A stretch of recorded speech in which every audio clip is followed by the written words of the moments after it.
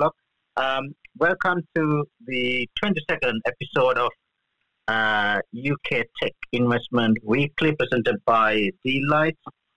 My name is Manoj Ranavira, and I've been obviously running this for 21 weeks with Andrew and Stuart. So, Andrew, would you mind introducing yourself, please? Of course, yes. My name's Andrew. I run a health tech based in Manchester, and we supply e-scheduling or kind of clinical workforce management for the NHS. Stuart? Good afternoon, everybody from sunny Lancashire. So I run a SaaS consultancy helping B2B SaaS companies grow their indirect channel, their indirect sales channel, and I have some investments in an SMS and a podcast data company. My name is Manoj Ranavira. I run an organization called Texarate. We work with early stage UK tech companies from pre-product, pre-revenue to all the way up to and beyond $1 million plus. So sort of pre-seed to Series A plus. We've been, as part of this work, we have been collecting investment data since May 2018. We started sharing that through a weekly newsletter, which goes out at Monday 9:15. And then we started this clubhouse session when I got invited back in January. We also using that data to create a web application called Lite. Lite is a bit like Crunchbase, but more accurate. It's actually not user-driven. It's more the data is entered by ourselves. And then we also have 2 press release sites where the investment news can be published free of charge. And the other side is for M&A news. So we're trying to understand what's happening with the UK tech investment landscape. And part of that understanding is to share that knowledge, especially by speaking to 4 founders who have raised investment recently.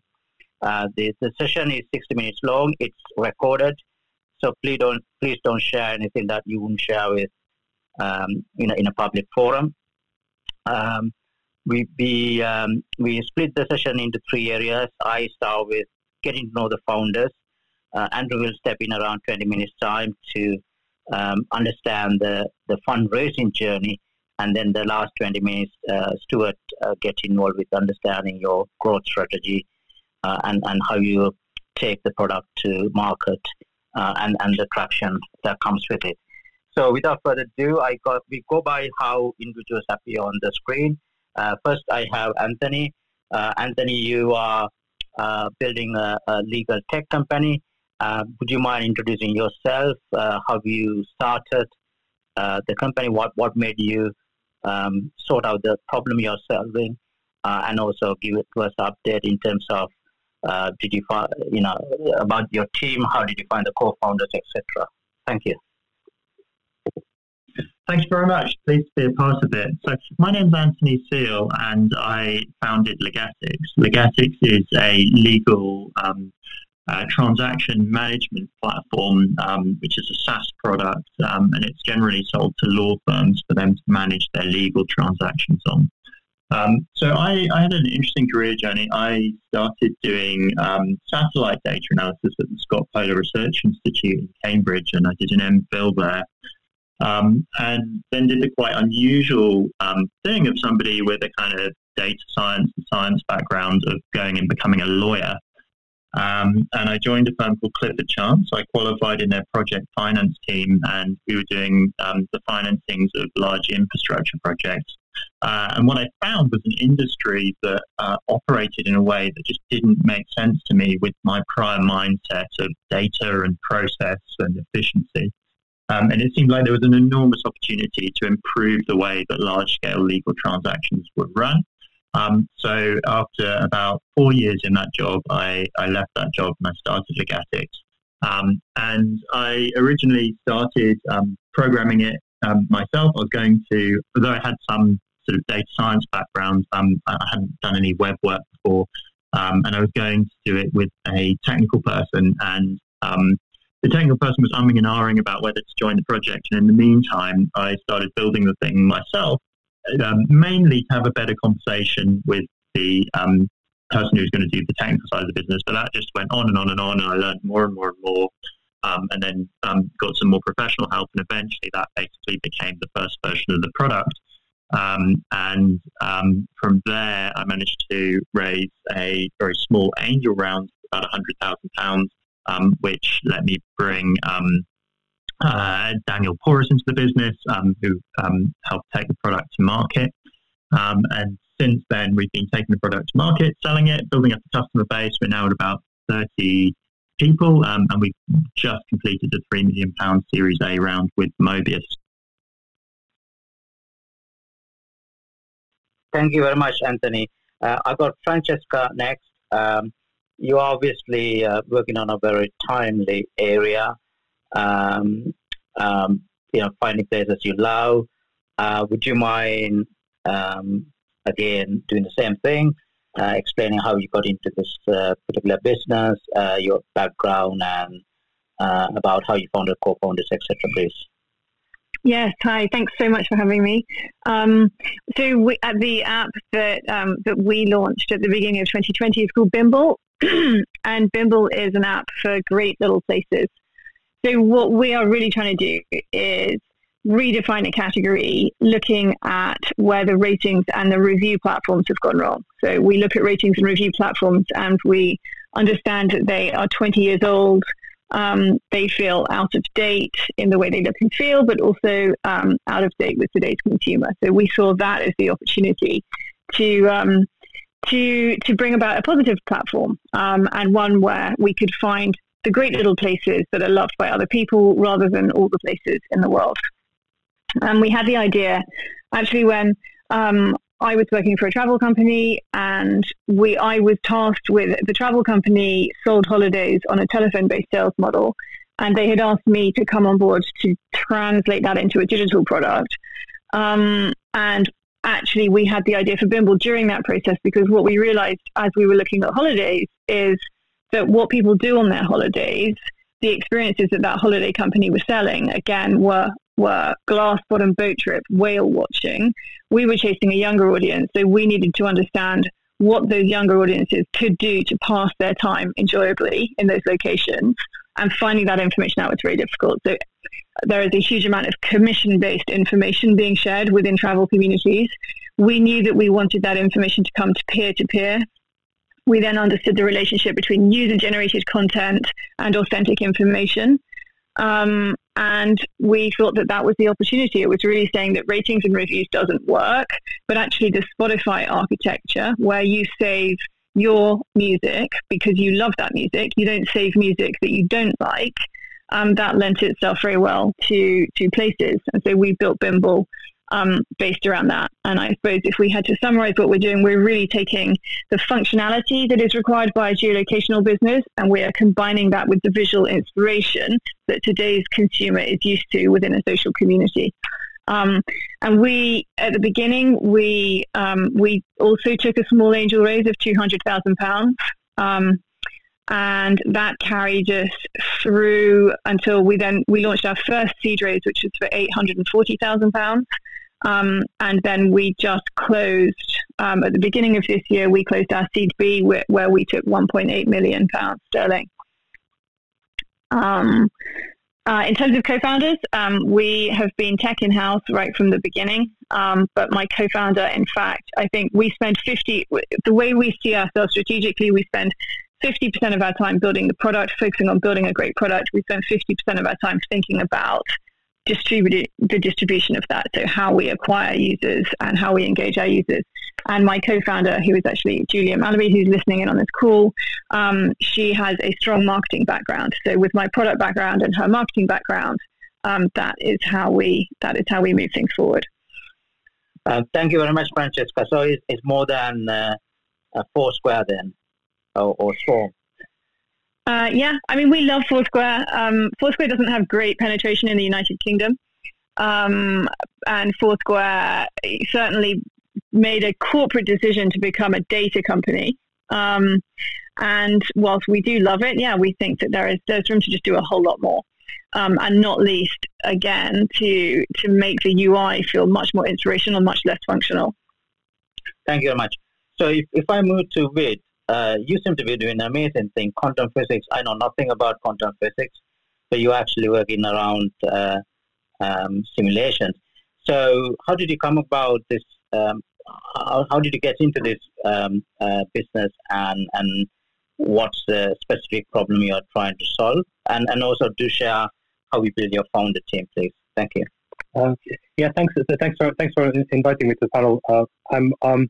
So I guess that the question sort of links up to my background. So my background is in quantum physics. I was in academia up until a few years ago. I was working on essentially sort of theoretical work linked to many-body quantum physics simulations, which has applications for material science and for chemistry. Sort of after leaving academia a few years ago, I thought that it was kind of the right time because the topics that I was working on linked up really exciting new technologies, including simulations, which are becoming orders of magnitude more powerful, and meaning that we could access, we could do things that were previously impossible. There are also sort of links to quantum computation, which is a futuristic technology, but there's a lot of sort of trickle down effects. There's a lot of technologies that it's accelerating in the short term, even though quantum computing itself is still some time off in the future. And also all these topics are kind of linked up by are closely related to developments in machine learning, artificial intelligence. So basically, what we're doing as a company is we're using advanced molecular and quantum simulations to simulate aspects of enzymes, and in order to develop small molecule inhibitors. So essentially, early drug candidates. Our business model is to develop these and ultimately sell them into pharma. At the moment, so Quano itself was founded a year ago. We are a team mostly on the tech side. So my background is what I just sort of explained briefly. The other three co-founders span sort of the topics of molecular simulations, high performance computing, which is very relevant for what we're doing, and pharma itself, so pharma expertise on the medicinal chemistry side. We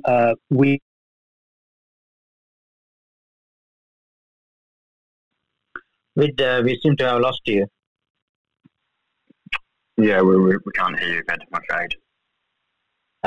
So we'll move on. Excuse me? Sorry, we lost you for a minute. Continue, please. Sorry. So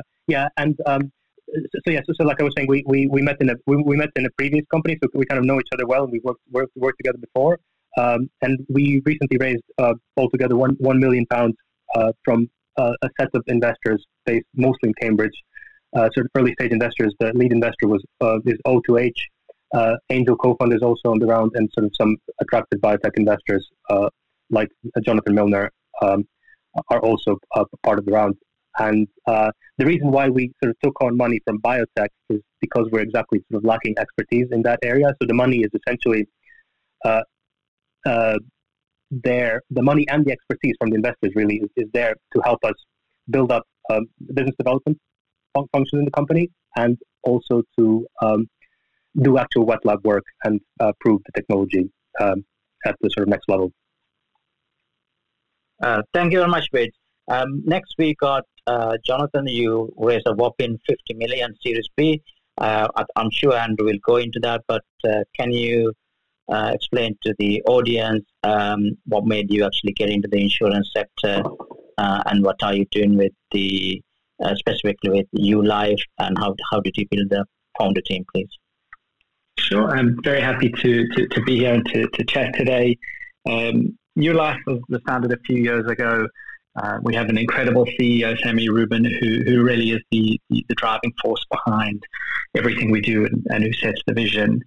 And really, it was Sammy in the beginning bringing together a team of us. So we have a very big founding team. There are 5 of us, all with very different skill sets, who've come together to tackle what is a really big industry, which is life insurance. And I think for us, the real thing that we are tackling if you want to look at it from a technical point of view, is changing how insurance is not only perceived, but how it works, where historically insurance has been about claims compensation. It's about when something goes wrong, you pay out. And for us, we fundamentally see a shift in the way insurance is working, is that it's no longer about claims compensation. It's about risk mitigation and risk partnership. So it's how do you work with the people who you're looking after to make sure that these risks either don't crystallize or take longer to happen. So for us in the life insurance space, that means giving people the tools and then rewarding them for looking after themselves so that we can encourage and reward people for living longer, healthier lives. So for us, our mission is to inspire people to live their best lives every day. And that really is the guiding force behind the way we look at financial services and insurance more broadly and what we want to bring to the market. As mentioned, we've been very fortunate to be on a very good growth trajectory so far. So we did a seed round a few years ago, which was led by Local Globe, and that was £3 million. And then a couple of years ago, we did a Series A of £10 million, which was led by Creandum, and just last week we announced our Series B, which was just incredible. So we're on hopefully a very good growth path, just out there impacting hundreds of thousands of lives and helping to really change the face of life insurance and bring it into the modern world. Before I hand over to Andrew, what made you go after the business committee rather than individually? Was there a reason behind that?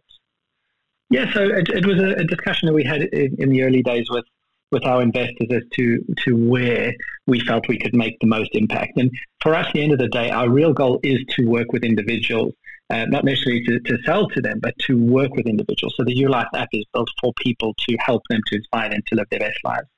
And for us, the group life market was an incredible way to get to scale very quickly and to get to a group of people in a shorter and quicker way. There also had been, up until that point, literally zero innovation or no change within that field for very many years. So it was an area very ripe for change. It's a very big market. And has very few players. So there was a lot of things from an outside perspective that made it a very attractive place to start. Direct to consumer is often seen as the holy grail, but cost of acquisition is super high, and it takes a while to build trust with people on that side as well. So we made a decision to start with servicing businesses. Just one more before I hand over to Andrew. Sorry, Andrew. Yes, so I mean, we have a couple of companies within TechServe that's not in insurance, but they are starting with direct to consumer to get the product right, or the basic proposition right, and they seem to then wanted to move into selling to companies and then to employees. So it's good to see that you've taken that approach without trialing direct to consumers first. Andrew, over to you, mate. Great, thank you. So on this part of the show, I'll run through in the same order Manuel went through earlier. And here we just concentrate a bit more on the actual kind of investment and that process. So, Anthony, kind of back over to you with Legatics. And so is it fair to say, kind of looking at it, you said you had a small angel round and now you're on kind of Series A, but there's a few years kind of between that. Was that because you were able to kind of build up a customer base when it being B2B? Did that kind of mean you were able to get kind of revenue fairly early on? And I was wondering how that impacted on kind of where you found yourself today. Sure. So we did the very first angel round we did was £100,000 at that point. The company was just me, and then we did another angel round a bit later, about £40,000. But it was quite interesting. We around about the same time as we did the £440,000 round, customer revenue really started taking off, and I think we were really unusual in that we pretty much never spent that money because the customer revenue started becoming more important to us than that fundraising revenue. And I think we were probably quite rightly criticised by some of those investors for saying, why didn't you spend this money faster? Why you're quite unusual as a startup in that regard. But I think our focus really changed there.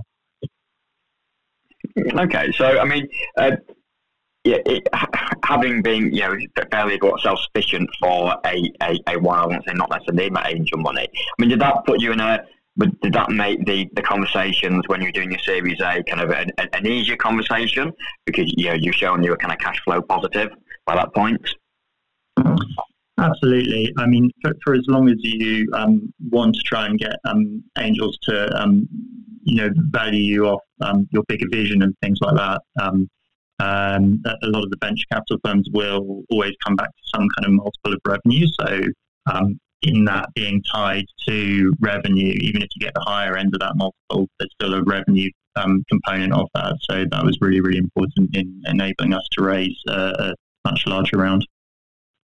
Yeah, I suppose what it makes it maybe slightly more difficult is when, if you're kind of pre-revenue, you can talk about potential revenue, but once you're actually, you've started to get some revenue, does it then, was the conversation more around that revenue you've got and whether you can scale that up rather than some kind of theoretical kind of big number that you've got? It could act the other way around, couldn't it? It could make the conversation too focused on your current numbers. Yeah, I mean, sometimes I did think that if you were just at idea stage, then you can kind of pitch this however you like, and absolutely, yes. You've got the potential to raise more. And you see sometimes pre-revenue companies raising enormous amounts, and just think, how did they do that?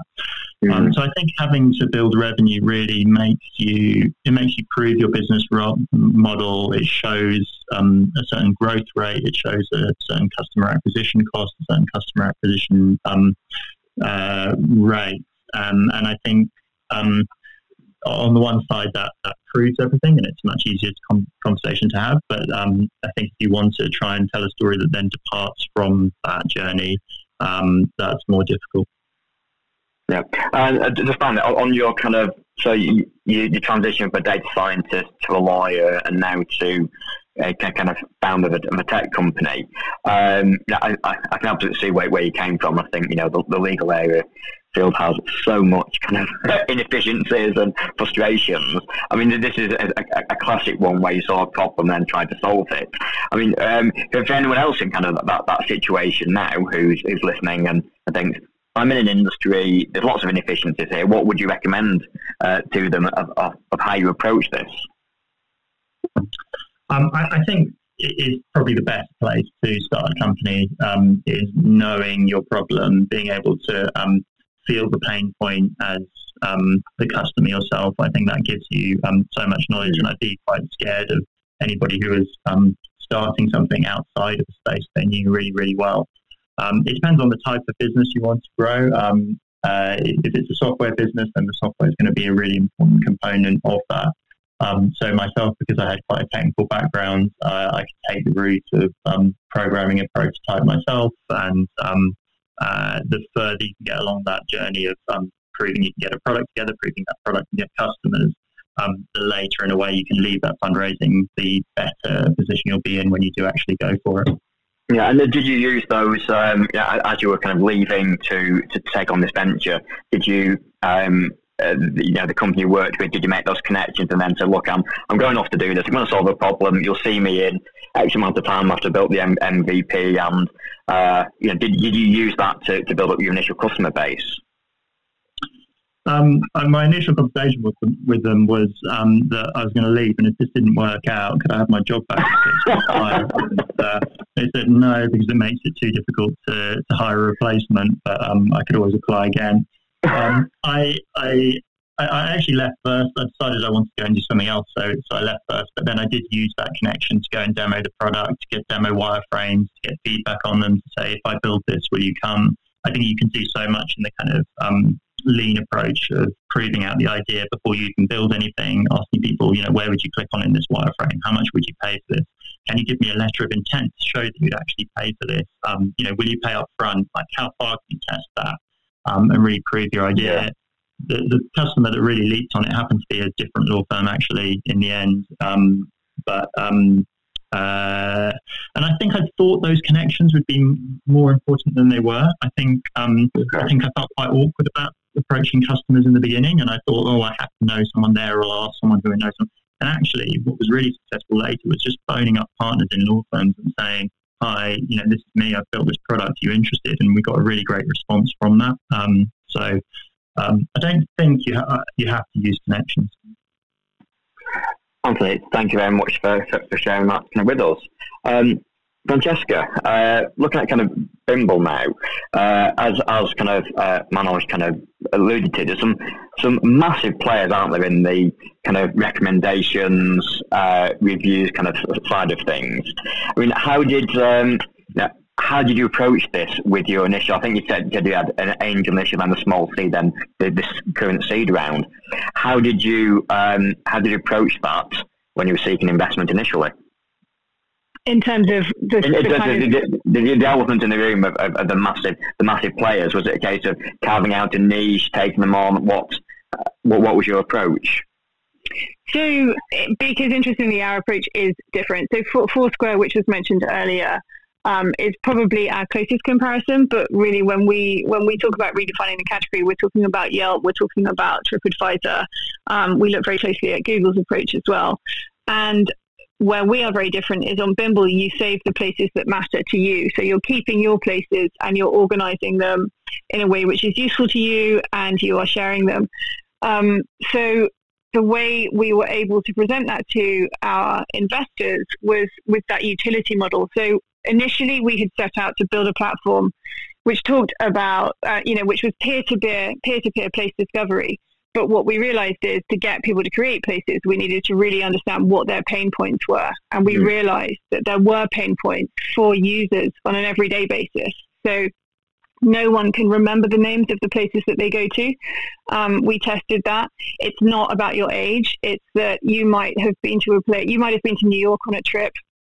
Obviously not last year, but generally when you move around. I went to a great Mexican in Midtown. What was the name of that place? I can't remember. Makes it very difficult to go back to, makes it very difficult to tell somebody else to make a recommendation about that. We found that people they told us that they weren't spending their time as effectively because they would come across places in the weekend papers, or they'd walk past the place that they wanted to go to, and then because they had nowhere to save it, they would forget about it. So for us, we drilled down into the user behavior and were able to present that. So we then similarly followed the lean process to build basic technology, and we got people signing up. We went to very early on board digital communities and got traction there. And then we presented that to our investors, if that answers your question. Yeah, it does. That's great. Thank you. Because there's always that question, isn't there, by investors, what happens if, I don't know, Google, TripAdvisor, etc., decide to kind of take this approach. So I suppose we did get asked that. So the answer given would answer that, would it? From their perspective. Well, I think what we also said is that really, what is very clear is that the big players in our category, we mentioned that they were 20 years old, but they're also very functionality based. And what we understand resonates with today's consumer is being purpose driven. And also having rich content and being a very inspirational site. And what we know those big companies tend not to do,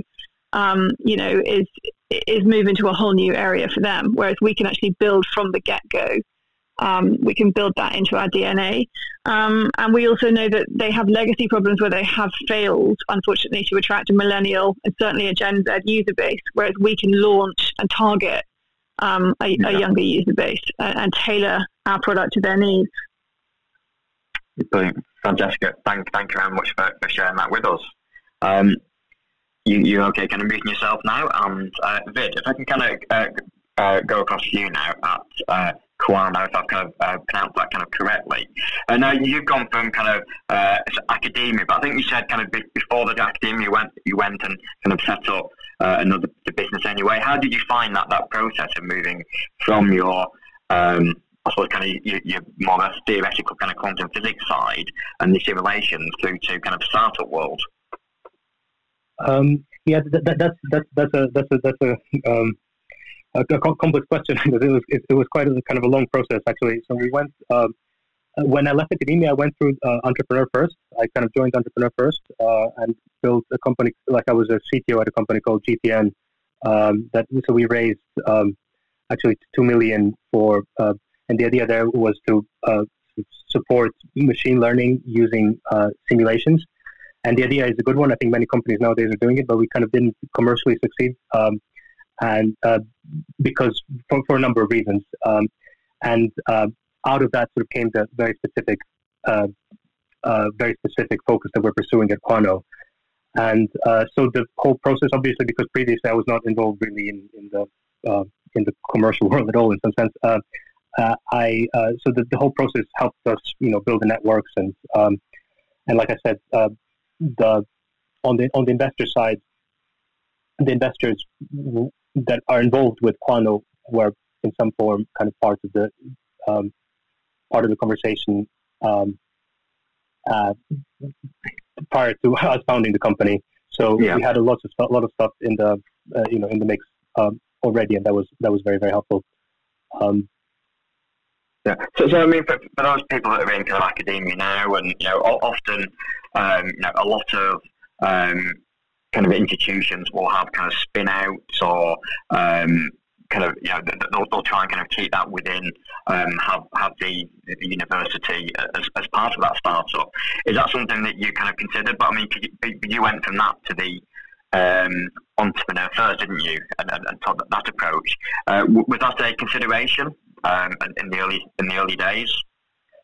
No, I mean, it wasn't really. I mean, it was kind of like one thing led to another. So I never sort of took the university route. I know it's possible. I know that it's also kind of difficult in the UK because the universities often take a very large share, and that makes it difficult to raise money.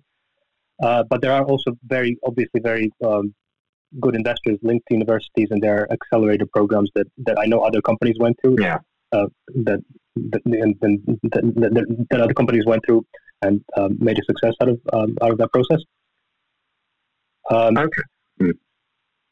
Yeah, I would say that the most difficult thing really going from a university project, and at the moment, like just from my department at UCL, there are probably 4 or 5 companies that have in one form or another, spun out, whether directly as part of UCL or otherwise. And I think the big challenge that unifies all of us really is that starting from a tech idea, it's very, very hard to sort of reverse engineer an actual application that the market cares about, and that's by far what took the longest. And I think that's sort of the whole process, really, from the time that I left university a few years ago to now, has been really about that. Great, thank you. And could you tell us a bit more about kind of Entrepreneur First? You were there for, was it a couple of years? Was it that you were there? Can you tell us about that? Well, 3 years I can see here. Can you tell us about what Entrepreneur First do and how you found it, please? So yes, so just to make it clear, Quano has no direct links to Entrepreneur First. No. I'm just thinking, kind of, with your kind of your history. I think it's interesting. Could that be a route that other people go down to get some experience, kind of founding their own startup? Yeah, absolutely. So I would actually, I think it's Entrepreneur First is a program that I think it's changed since I was part of it in 2018. I think it's grown. I mean, I know that it's grown massively, and I think probably certain processes have changed. Yeah. What I think there are great benefits, and there's also potential. I think the success rate is not massive, so people shouldn't go in expecting, success. It's hard work, and it's also there's a huge element of luck because it's a really compressed process. So what it is, I mean, just to kind of summarize it briefly, is that it's actually designed for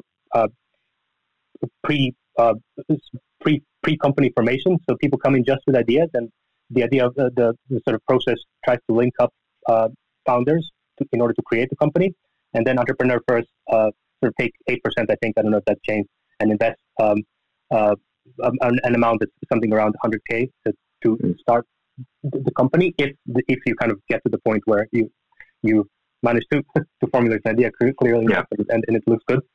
So that is great, and I think the great benefit of Entrepreneur First is the network and the mentors. Good. I think we lost your audio again.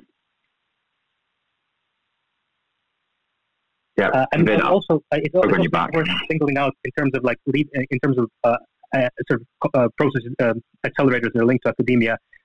With Quano, we went through Creative Destruction Labs, which is somewhat different, but I think they also accept companies that are pretty much pre-formation or at very, very early stage.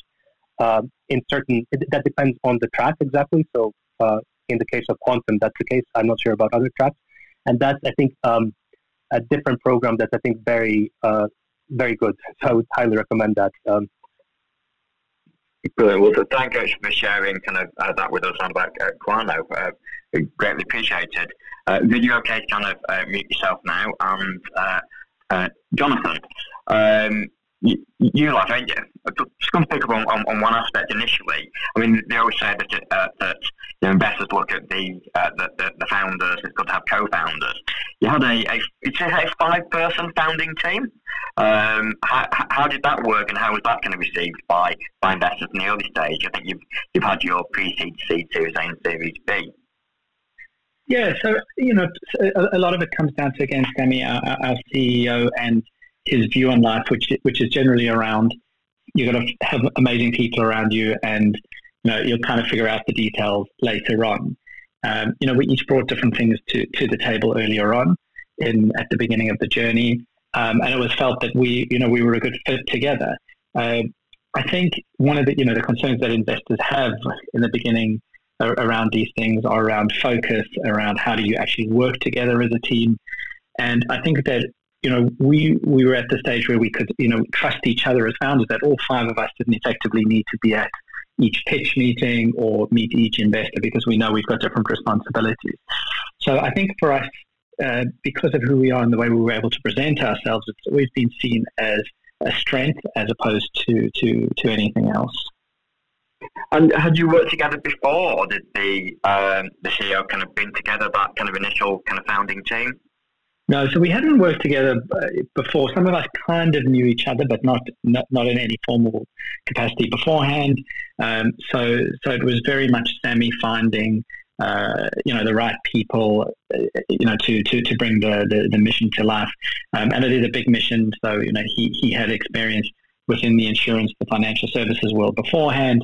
Sam, our CEO, just one of these incredible get stuff done type people. Josh, our product and chief product and tech officer, is brilliant at building stuff, but literally has no idea what insurance is, although he kind of knows a little bit more today, but still doesn't love to understand it. And then, myself, I had experience in working with startups, and as well as being relatively technical on an actuarial and insurance side. And then Yaku, who was the last co-founder to join as well, had some very big corporate insurance experience, as well as building a similar type of product in South Africa a few years ago. So different skill sets coming together, and so far so good. Brilliant. And so you've gone through your classic kind of pre-seed, seed, Series A and Series B, and a lot of kind of insurtech, fintech that require kind of chunky money.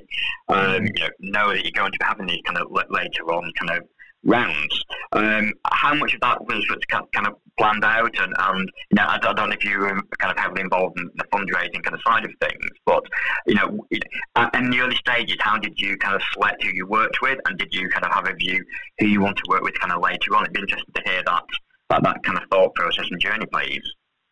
Yeah, of course. So, I mean, I'd love to obviously tell you that every step has been clearly thought out, and we've executed on exactly the plan that was set 5 years ago. But I think, there's literally no one in the world who would believe that, of course. Yes.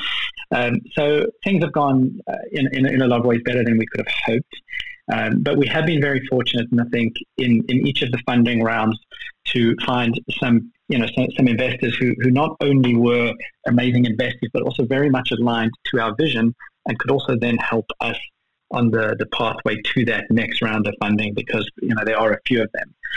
So for us in the beginning, meeting with Local Globe, we found some incredible people there who gave incredible expertise.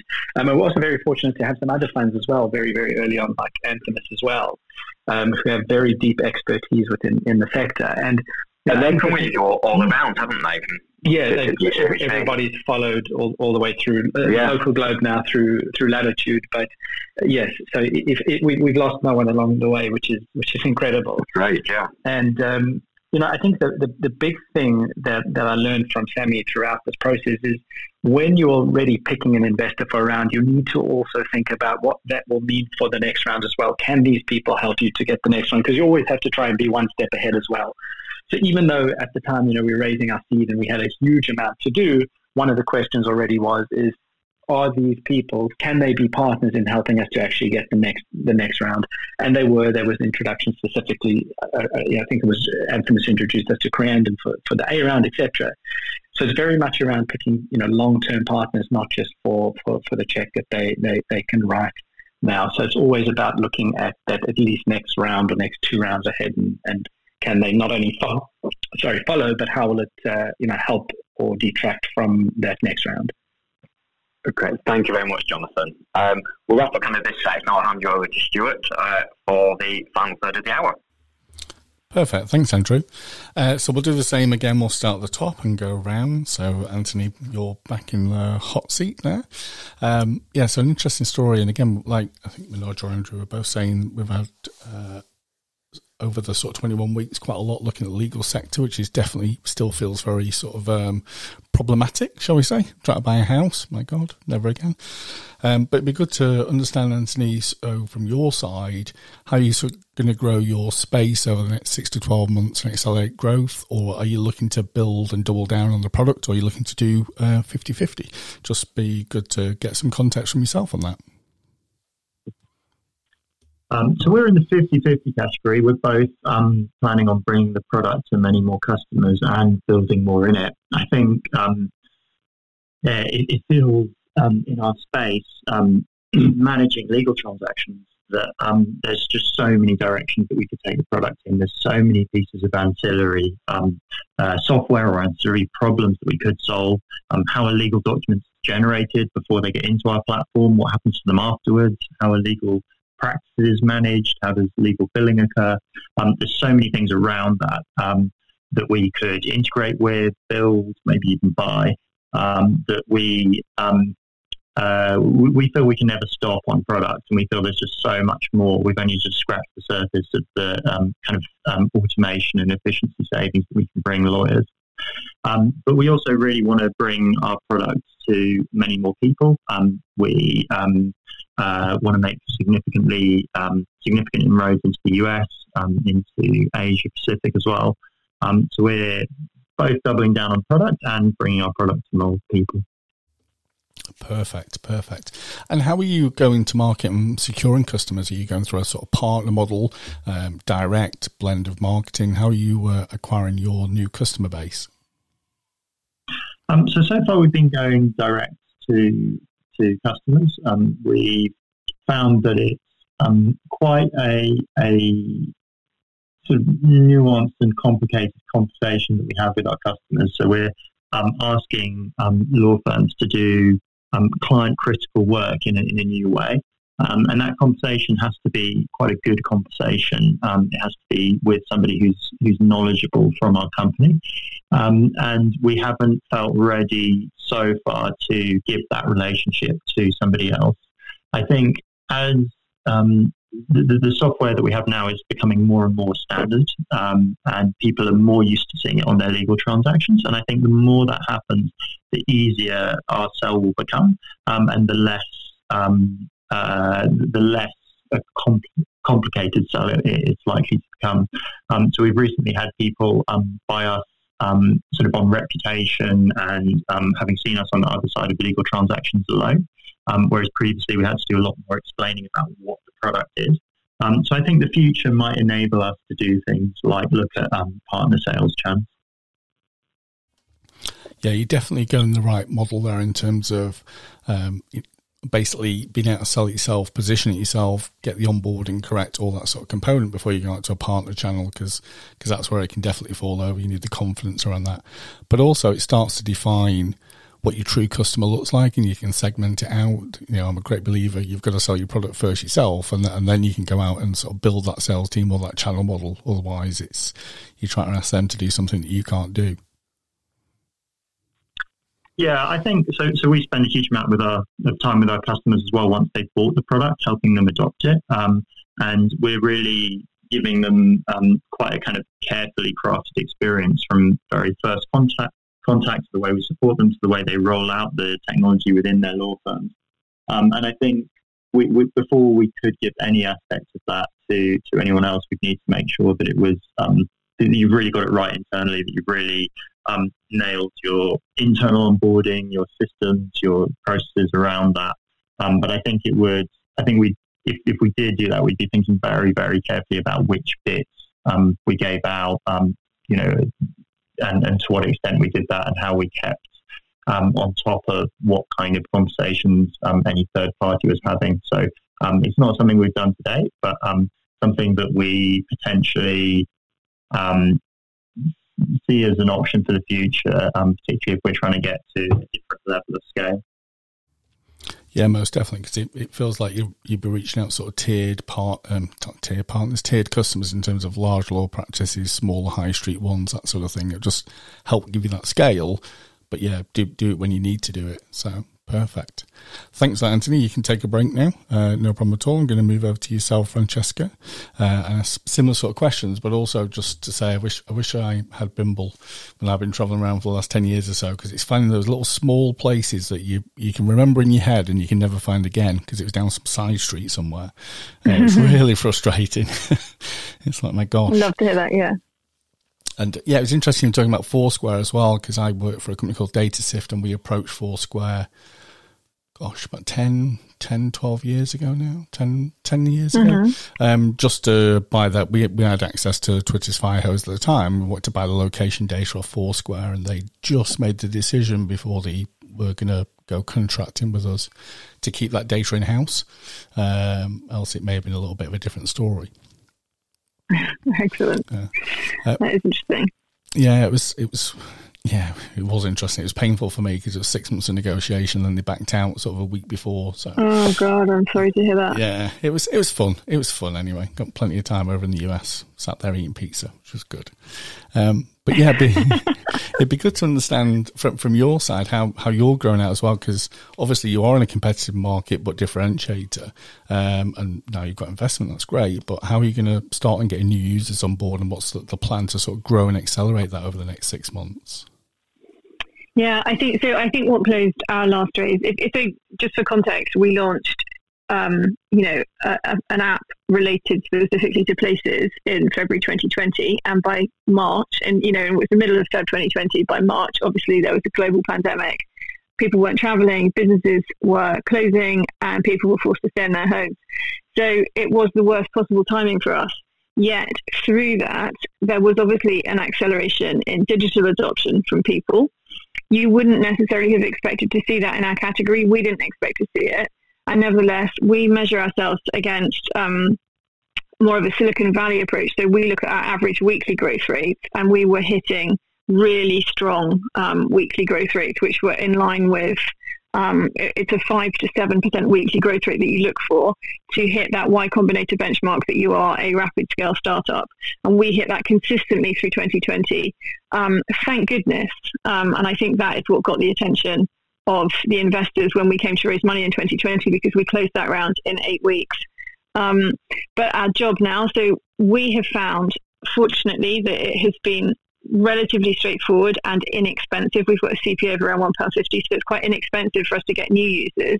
Our job for this next year is to engage those users, which we're already doing. So we also have a high create metric. So over a third of our user base then go on to create content. So that puts us on a par with Instagram's create metric.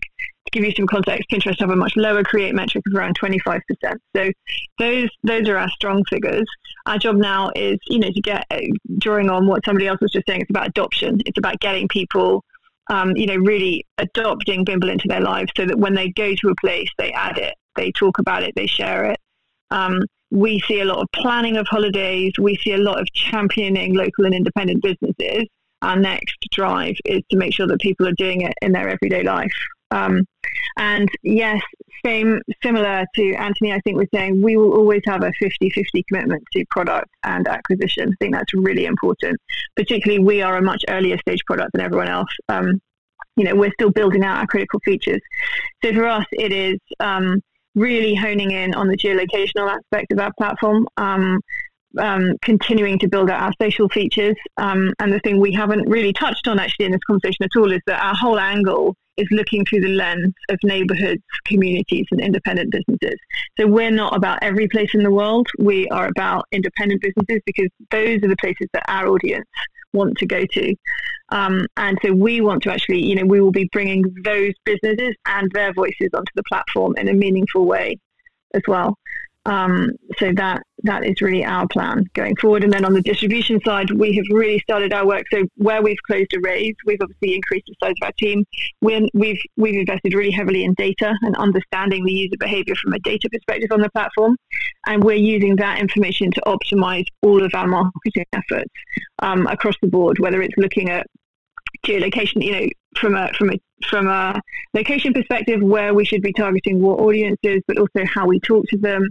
We've just done a whole piece of work on our empathetic message and how our competitors use that and how we respond. Optimizing all of our digital marketing efforts as well. And then the work that the two pieces of work that are slightly amusing now, we are now starting to really work on our monetization. So we've just got our small team working on that. And I opened a folder last week called Series A, which, in many ways it feels like we've just closed Seed B, but 12-month runways come around super, super quickly. So our drive for the autumn is absolutely Series A. Unfortunately, yeah, that's your job now. It's just ongoing financing.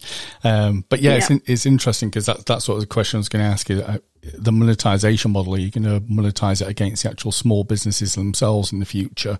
Whereas at the moment now you're building the users that are grabbing that data, capturing it. I'm just looking at Lancashire at the moment, some great places on there, some very good people around here that spot them, like Gatehill, which is up the road from me. But yeah, it'd be good to understand sort of quickly about what the monetization plan is. Yeah. So yes and no with regard to the small businesses. They're a really important part of our platform, but we don't want to, want to learn from the errors of the past. We won't ever build an opportunity for those businesses to pay to get exposure. Everything that we're battling against is, the lack of trust, the lack of authenticity in the other platforms. So the recommendations come from our community of users. We are then building a place page for the businesses so that they can use that to communicate with their customers, and that will be monetized. So what we're doing there is we are just at a really super high level, because there's a lot to say here. Websites don't work for independent businesses because they don't know how to drive traffic to them. They don't know how to optimize for Google. Social media platforms are very fast moving and aren't designed, they're designed for all kinds of content, not just independent businesses. So we want to give them a space where they're in a community of qualified users who are looking to go out, but that they can communicate really effectively with them. But there's a huge amount of add-on benefits that we can do, which we would make as a subscription model. So really giving them access to useful and meaningful data in a way that they can understand. Helping them to get things right. As I said, optimization, we can do that for them. So we see ourselves in that way as disintermediating the offering from web.com and wix.com, because we know that they're paying for those services, but they're not delivering in the way that they could. Perfect. I'll connect with you afterwards as well, just around some of those small businesses ideas as well, because it's the same with the SMS company that I'm part of at the moment. But again, thanks for being so insightful. I'm going to jump. Yeah, I'd love that. Thank you. Perfect, thank you. I'm going to jump over to yourself, Vid, next, just to understand, and apologies because I've run over my time. We're going to have to very quickly understand a little bit about what you're using your investment for. Are you looking to build out opportunities, or is it about building out the actual platform and what you're developing at the moment? Yeah, it's a combination of kind of all those things. The really crucial thing for us is to link up the long-term vision really with short-term commercial traction, and we are, like I said, we are developing actual molecules for specific drug targets, for specific drug targets, and one of the challenges for us is how do we choose.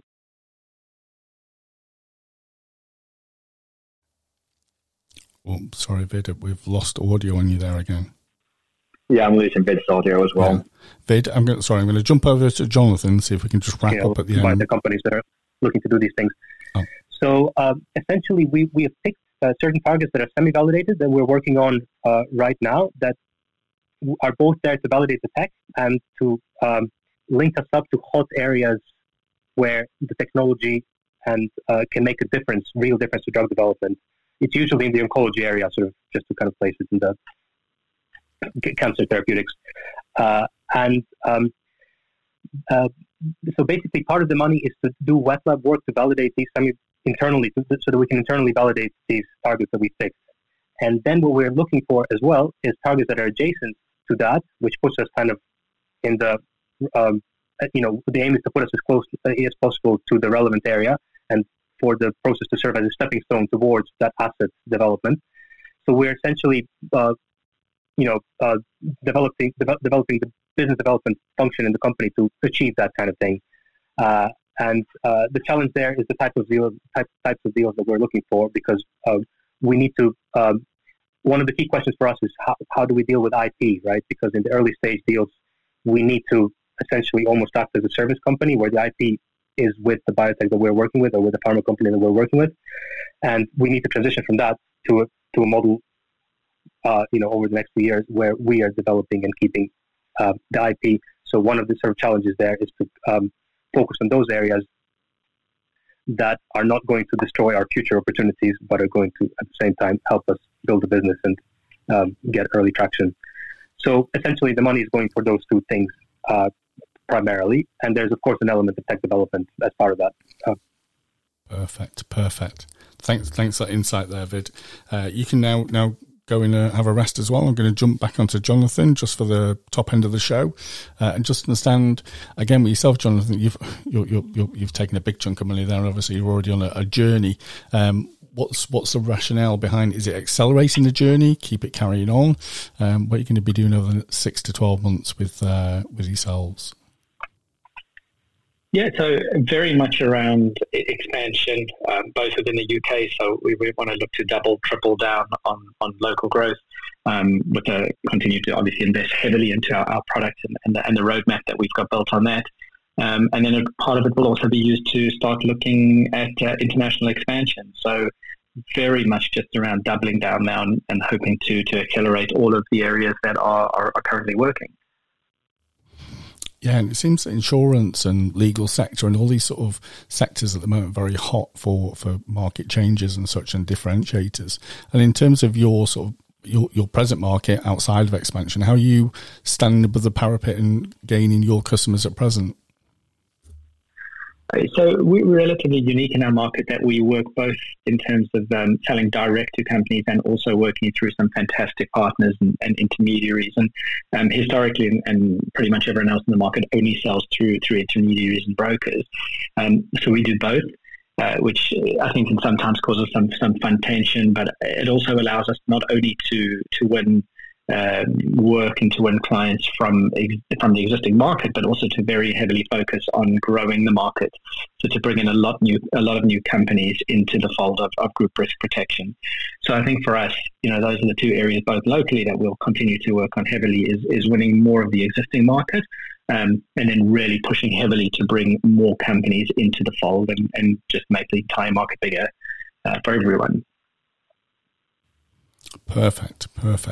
Well, thanks again for joining us, Jonathan, and thanks everybody for joining us on the show today.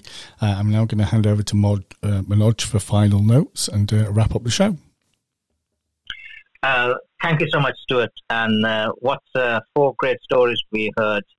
It's amazing what people are building these days, and it's all happening in the UK. So on behalf of the team, thank you so much for giving 1 hour of your time. I know it's a busy day, Mondays, but we've selected this time and we're sticking with it. Thanks so much, Anthony, Francesca, Vid, and Jonathan for joining us. We're going to get this recording updated, and hopefully we will have a channel on Spotify so that all our past recordings will also be there. I'll let you know, guys, when that's ready. Thank you so much. Take care. Thank you for your time. Cheers. Thanks, guys. Yeah. Thanks so much.